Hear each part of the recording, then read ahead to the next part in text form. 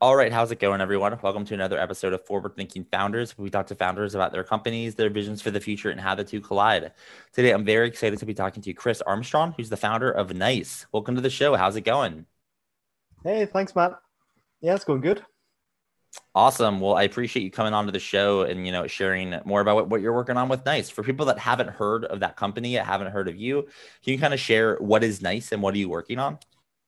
Sure. So, Nice is a brand asset manager. So, we're a SaaS company, effectively a platform to help in-house creative teams um, sort of build a home for their brand assets. So kind of walk me through if I, for the podcast or, let's say for the podcast or for my company, if I wanted to use Nice, walk me through how I would use it, or the user experience I would have upon signing up. What can I do with it? What are some of the features, things like that? Sure. So, well, typically a lot of the folks we'd be working with would be the likes. I mean, we're working with larger companies like the likes of Uber and Nordstrom and Disney, but also a lot of smaller teams as well. And really, what we've been seeing is that brands of all shapes and sizes nowadays are just dealing with so many more assets than they used to. Visual assets, everything from photography, logos, templates, video is a big one as well these days. Um, and so that stuff tends to be all over the place for people. So you've got your photos in Dropbox, and your templates are in Google Drive, and your logos are in a wee transfer link somewhere that is about to expire. Um, and so really what we're trying to do with Nice is just make it easy for teams to build a home for all that stuff, pull it all together into one place in a visual way that makes it a lot easier for teams to see kind of where their brand is at, and then have more control over it as they try and grow it and evolve it. I'd love to hear a little bit about, the origin story for Nice. Why did you decide to get started, working on a company in this space? Sure. So, I mean, my background is graphic design, and then, well, sort of started out in graphic design, then evolved into web design, product design, so on. Nice as a business has actually been around for about 7 years now, but we've gone through a lot of different phases, and we're fully sort of bootstrapped, self-funded, and plan to stay that way. So, things are slow, slower than they might be otherwise. Um, but we originally started out, it was kind of just a side project of mine, building like an inspiration search engine. And so we built a tool that pulled together like Behance, Design Inspiration, Dribble, all those kind of inspiration sites, and allowed you to search them in one place. Um, and then from that, it kind of evolved into, we built a mood boarding tool on top of that. And it's kind of been, I guess, a process of learning more and more about the problem. So we had people using this thing. You're kind of trying to figure out, well, okay, how can we help them more? And part of the challenge was that we had a wide range of different types of customer. We had everything from photographers, fashion designers, interior designers, graphic designers, and so on. So been a bit of a process over the past few years, figuring out as a company, well, where's the sweet spot in terms of our abilities, and what problems are we able to solve, what problems are worth solving in terms of there's a market there for them, and also what problems are we interested in solving. um, Something that we're going to be passionate about fixing. So that's kind of where we've landed, where um, the brand asset management category has kind of emerged in the last probably 2 or 3 years, really. um, and so timing wise, we've evolved as a business to be kind of in the right position for it, just at the time that it's becoming a more established space. And as you've been working on this, as you've gone through your different iterations and there's been different market cycles, what have been just like a couple of things that you might have learned along the journey of building Nice? It could be about like team building, company building, timing markets, product, anything. But what have you learned on the journey so far? A heck of a lot. I mean, when I first started out, I mean, you always have a bit of naivety when you start out, I think. So I started out just myself, just trying to build something that I wanted to do myself. I'm trying to build a thing that I'll be able to manage and sort of hopefully keep it a one person company even in the beginning. Um, and then, as it evolved, it got to the point where I was using freelancers, pretty regularly to help with the development. And then we hit a kind of tipping point where it made sense to bring on people full time. And so there's a lot of different challenges you learn, like in running a company. The things you need to learn to run a company that's got a lot of contractors and freelancers working part-time are very different to the kind of processes that you need in place when you start to go full-time and grow the team in that respect. So there's a lot of lessons learned in terms of, I guess, managing the team and managing people. And I've got a lot more to learn in that space, but probably, you know, in terms of what I wish I knew a few years ago, and what would have helped me maybe be more efficient in the journey would have been around things like positioning, things like find the right category to work in. That's something that we've really only started to be successful in the last year or so. And for a long time, you know, we were building things that customers were asking for. Not just in a, oh, they've asked for it, let's do it, but we were feeling our way and building something that felt right, but it was really hard to articulate what the thing was. You know, anytime anyone asked me, what is this product? It was really hard to describe, because it felt like a lot of different things, kind of a lot of different concepts merged together. And so initially we were almost pitching it like a presentation tool, you know, where it's like, well, we've built this thing and really clever layout engine, so a really intuitive way to pull all these assets together. And, you know, we've built it for mood boards originally. Maybe it could be useful for other types of presentation. But then you started to get compared to, because we were kind of in that category, you get compared to things like PowerPoint and Keynote and so on. And that wasn't what we were. And so you'd compare unfavorably to that. And so then we started to try and position ourselves more like creative review space. But to be honest, you know, you're going out and you're pitching to agencies and so on, and design agencies and creative agencies, advertising teams. And from a business model perspective, that industry is having a tough time right now. And, you know, they're hard to sell into unless you've got something that they can then easily sell on to their client. It can be quite a tough sell. And so, you know, initially, I guess we were trying to position ourselves as the wrong product, and then we were trying to position ourselves to the wrong customer. And so finding the category of brand asset management, where our customer is the brand teams themselves, not an agency, not a third party, the team themselves that are going to get the value from this. And functionality wise, it's, you know, what we had been building all along fit really nicely into this category.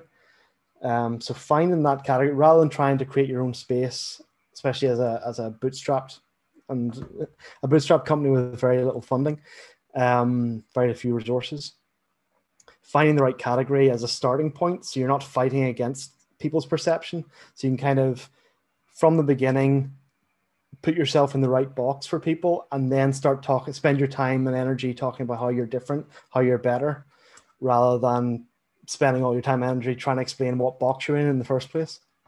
Does that make any sense? Makes sense. I mean, it's like when you build, I mean, kind of when you're building something and you're construed, or like, you're thought of like X when you're really Y, and like, even though you are what you are, perception is sometimes reality, which is a whole load of fun. Yeah, exactly. No, that's it. Like it's like perception. There's that whole quote about, you know, design isn't how it looks, it's how it works. And I'm not sure about that anymore. You know, I feel like both are equally important, because design is how you change how you can affect someone's perception of a thing, whether that's their perception of what it is or how it works. So the appearance of it, and, you know, for the longest time, because we'd started out as an inspiration search engine, we were fighting people's perception. They would look at it and just go, "Oh, it's like Pinterest, cool," and that was it. You know, they didn't look any further, they didn't look any deeper. They liked it, and that's part of the challenge for us. People's response to what we have has always been very positive. They've always liked it, but they were looking at the wrong thing because it looked like a Pinterest style thing. Then that's the box they put it in. And so we're always fighting an uphill struggle with that.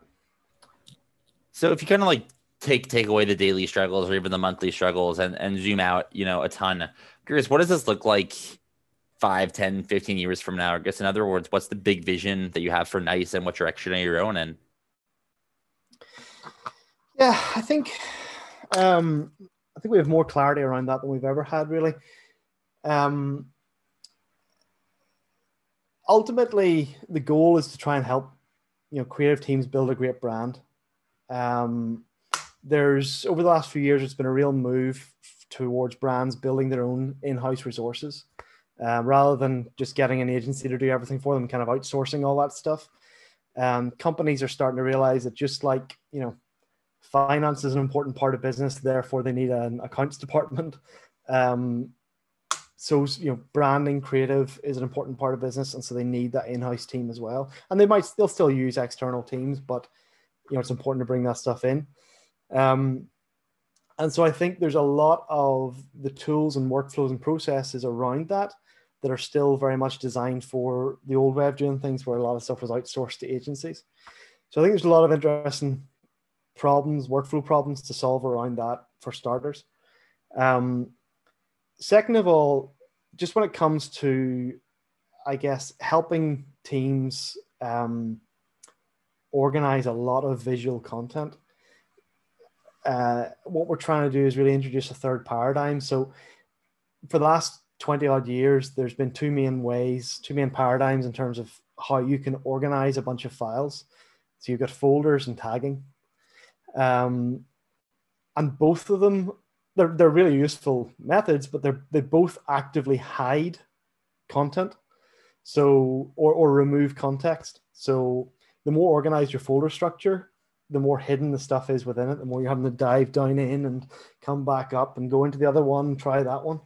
And the more you tag stuff, well, tags are a kind of single hierarchy. And so it's really difficult to kind of have multi-relational context be visible. And so what we're trying to do is introduce a third paradigm, which is just layout.